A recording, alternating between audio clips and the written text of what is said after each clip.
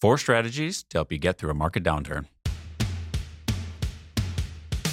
Welcome to Common Sense on the Prairie, a podcast dedicated to helping you demystify the sometimes complex topic of money. I'm Adam Cox, head of wealth management for the First National Bank in Sioux Falls. We're a community bank based out of South Dakota. In this podcast, we share expert insights from around the country and stories from our local community to arm you with the tools you need to make better financial decisions. Because the truth is, the more we talk about this stuff, the better off we're all going to be.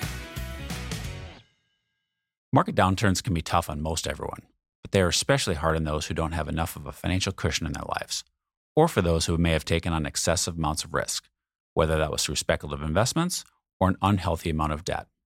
In good times, we can all get by with little to no cushion in our financial lives and higher levels of risk.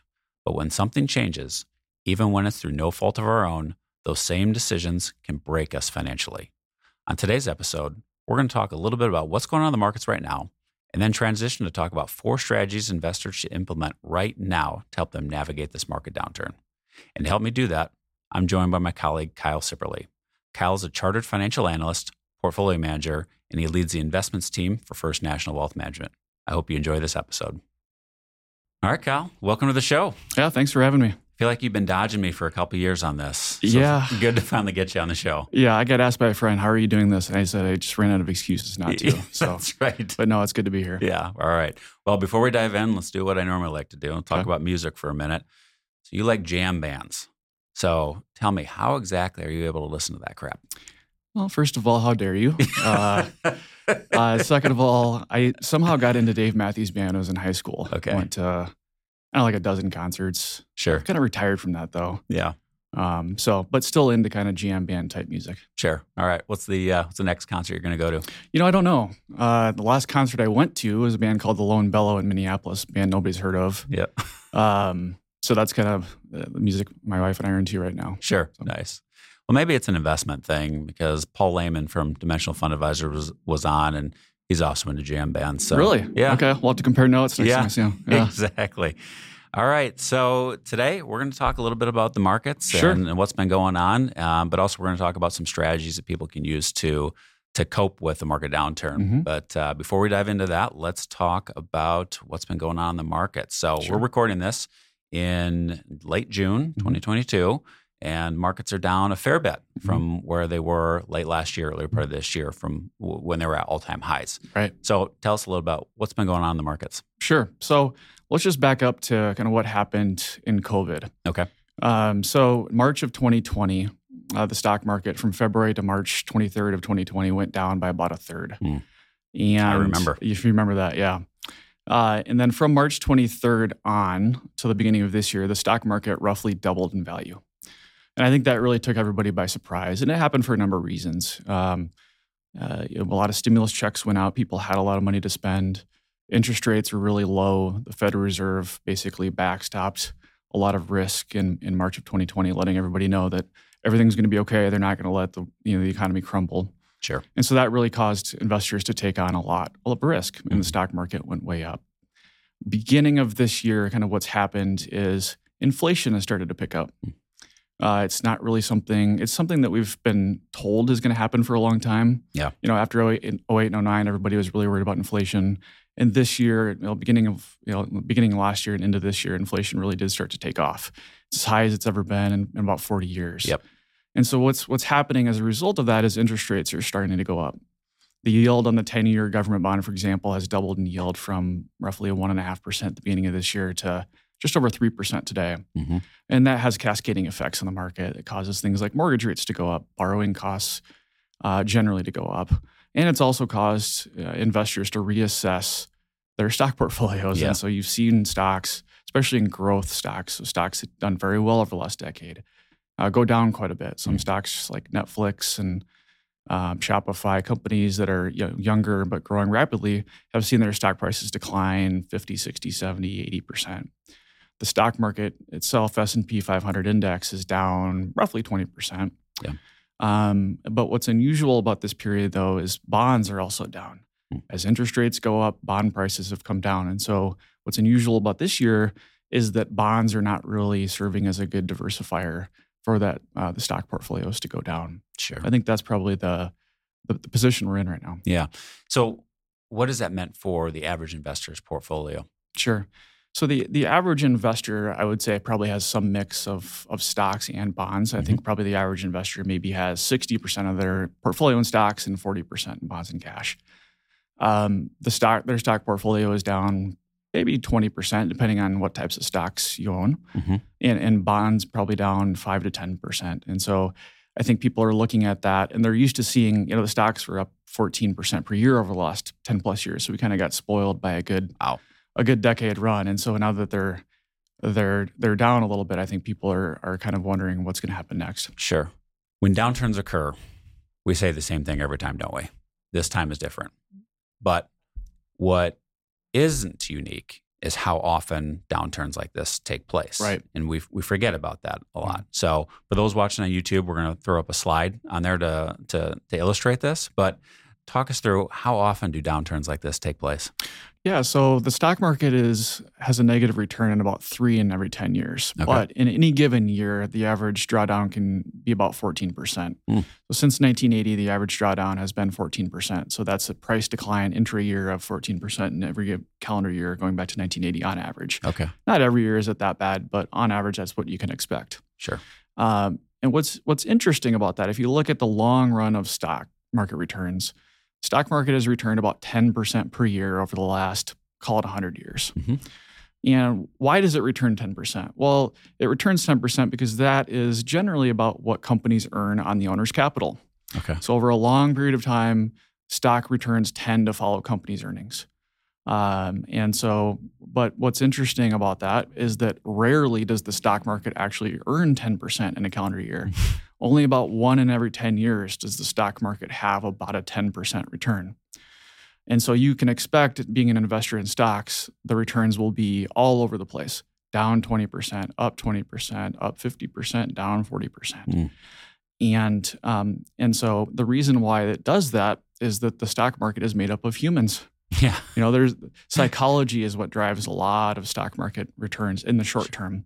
Over the long term, it's company earnings driving stock prices. Okay. But in the short term, it's the fear of greed cycle. Yep. Over the last couple of years, what was on people's minds is missing out on huge gains. Sure. As I mentioned earlier, the stock market roughly doubled since 2020. All of your friends were getting rich. You're smarter than your friends. Why aren't you investing like they are? Yeah. And so greed kind of kicked in, and people bought a lot of stocks, not really worried about the downside. Sure.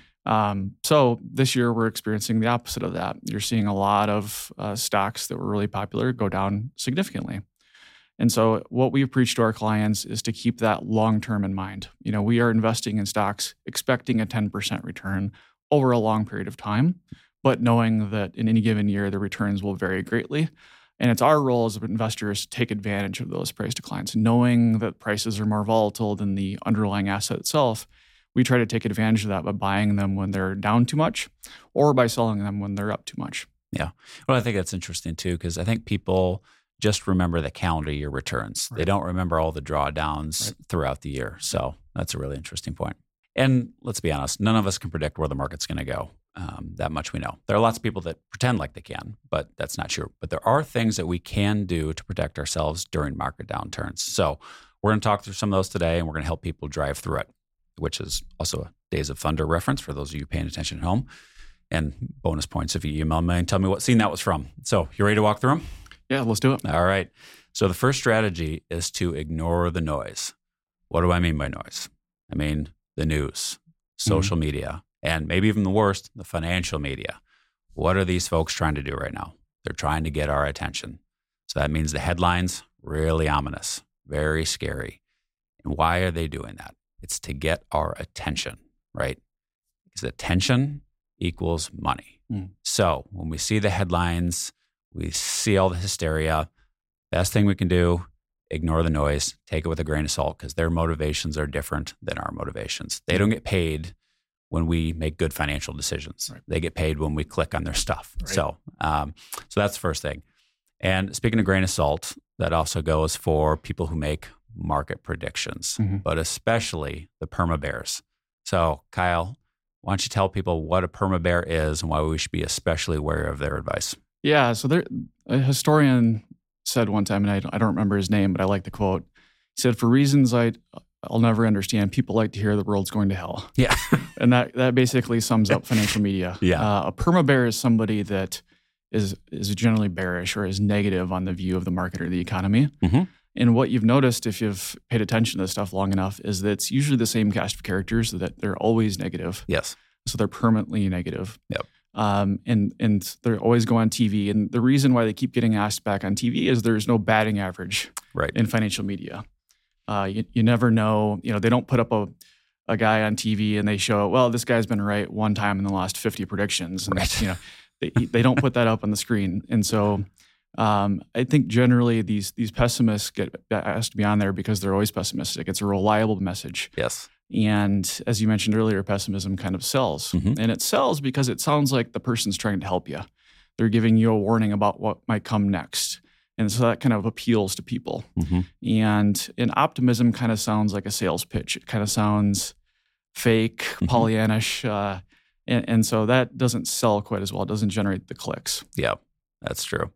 And for the low price of $9.99, you can get access to their newsletter every month. That's too, right. Yes, that's true. All right. So the first big takeaway when going through a downturn is to ignore the noise. It's not healthy. Right. It's not productive. And when you fall into hysteria, generally speaking, you're going to make really bad long-term financial decisions.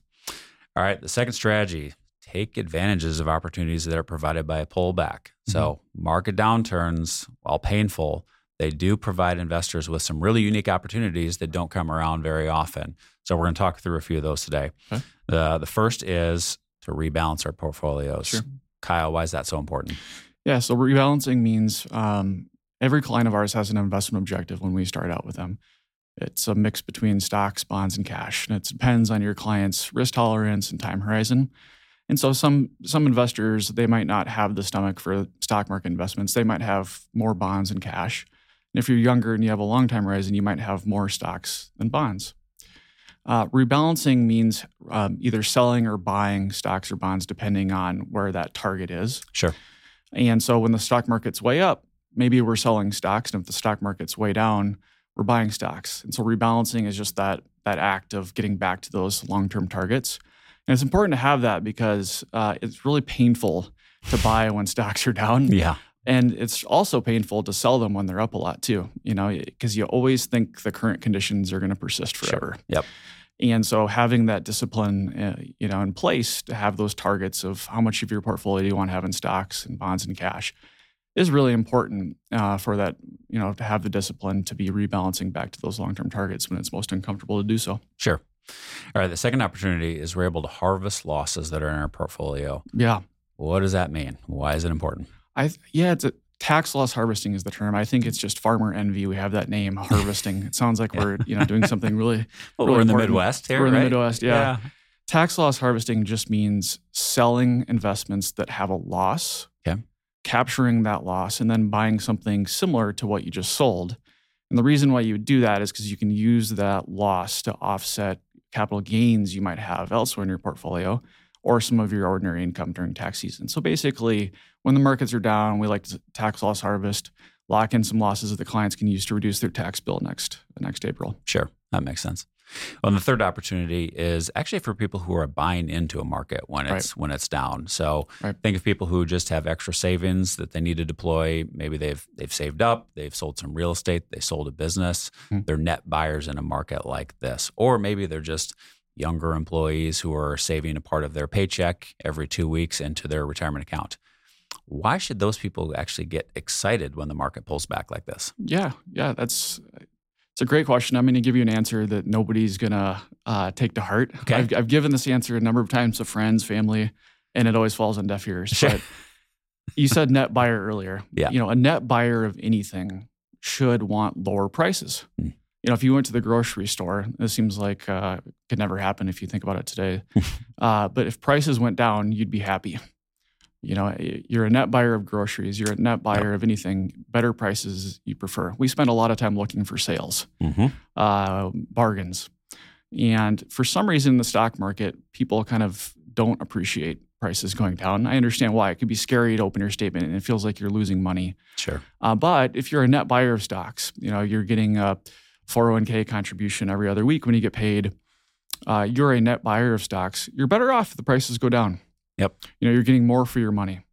And so you actually should want, if you're young, you're not near retirement, you should want prices to go down because you can invest your money at cheaper prices. And another way of saying that is lower prices, there's higher future returns. Sure. The higher prices are, the lower the future returns are. So if you have a long time horizon, lower prices are a blessing. Yep. All right. Third strategy, trust your plan. Mm-hmm. The single most effective way to keep your cool in a market downturn is to have a financial plan that you know and that you trust. It's been my experience, and I think you'd probably share the same experience, that people who know their goals, who know their plan, their numbers, their risk tolerance, are much more apt to tune out the noise and to know that they've got this comfort that they're going to be okay. Right. And while it may sound a little self-serving for us to say this, market downturns are also probably the best time to work with a really good advisor. Vanguard did a study where they showed that 3% of return can get added to the average investor's portfolio just by working with a good advisor. Mm-hmm. But it's not every year, right? It's it's lumpy, as we like to say. It's during periods of market downturns and periods of market euphoria. So, Kyle, why is that? Yeah, it's a great question. I think it's because when markets are going down, anytime anything really as bad is happening to you in your life, the instinct is to do something about it, And so when you see your portfolio go down in value, yep, and those people on TV we talked about earlier are giving you really dire predictions, our instincts, everything in our wiring tells us we should act. We need to do something about it. Yep. And counterintuitively, usually the best course of action is to not do anything, is to ignore your instincts. Usually it means to sell out of stocks when they're going down, to go to cash. That feels like a safe, prudent thing to do. Sure. And our roles as advisors, investment managers, is to basically talk people through these downturns. I think back to March of 2020, we had a lot of conversations with clients. Yes, it was very scary. Yes, they were losing money, but the right course of action was to stay invested. In fact, to keep buying. Yeah. I found a lot of bargains, and that's the playbook this time too. And so our role is to be that behavioral coach for our clients, to talk them through difficult times, and really try to get them to stay invested and to ignore their instincts, which is to do something about it. I look at our clients. A lot of the ones that have done the best over the years are the people that kind of just bought and held through really tough times.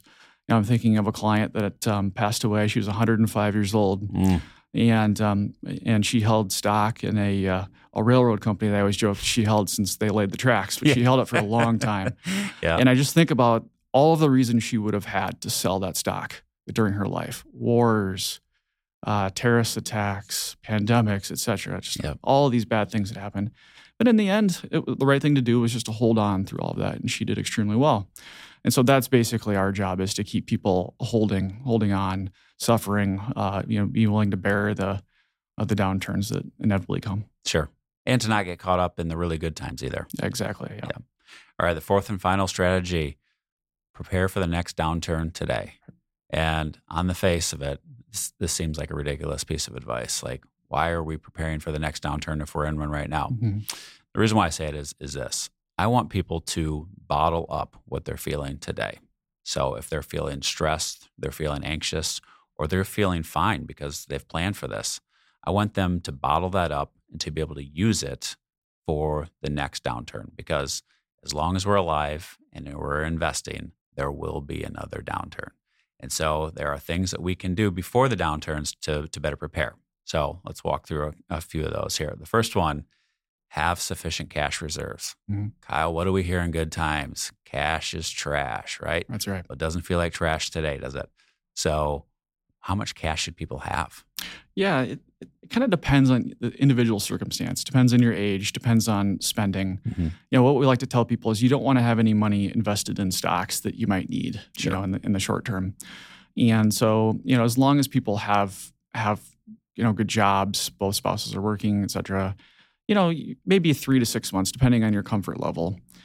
Maybe you want to have a year's worth of cash if you're worried about maybe losing your job potentially. Sure. But it kind of just depends on individual risk tolerance. Basically, you want to have enough cash around so that you don't have to sell your investments. Sure. Yeah. I talked earlier about the importance of just holding on through difficult times. Yep.